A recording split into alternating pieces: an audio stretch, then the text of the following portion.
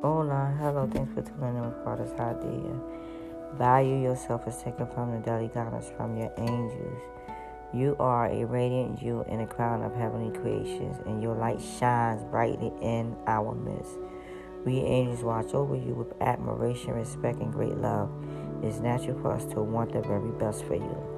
We sometimes observe you making compromised choices for yourself, believing that you don't deserve better. You fear that if you receive good, you'll take away from someone else or from yourself. Beloved, believe us when we say that as you give to yourself, so you also give to others. You and the entire human race share one spirit, one breath, and one truth.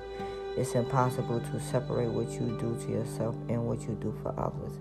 It's like trying to nurture and feed only certain leaves on a tree. That's impossible, of course, but it's exactly what you're trying to do when you attempt to put yourself last. Nurture yourself as a way of caring for your family, friends, and then the entire population. Value yourself as a means of cherishing everyone on earth. Honor yourself in order to pay tribute to all others. The more you give yourself, the more you feel great love. And that emotion is the key to happiness and peace. It doesn't mean that you think I'm better than others. Rather, it signifies I love that which I see within myself and others. Your self-care extends the joyful spark of creation for the benefit of all. Thought for today. I value myself. I know that God created me perfectly inside and out. The more I realize my true divine perfection, the more I am able to love, and the more in turn I can cherish and heal others.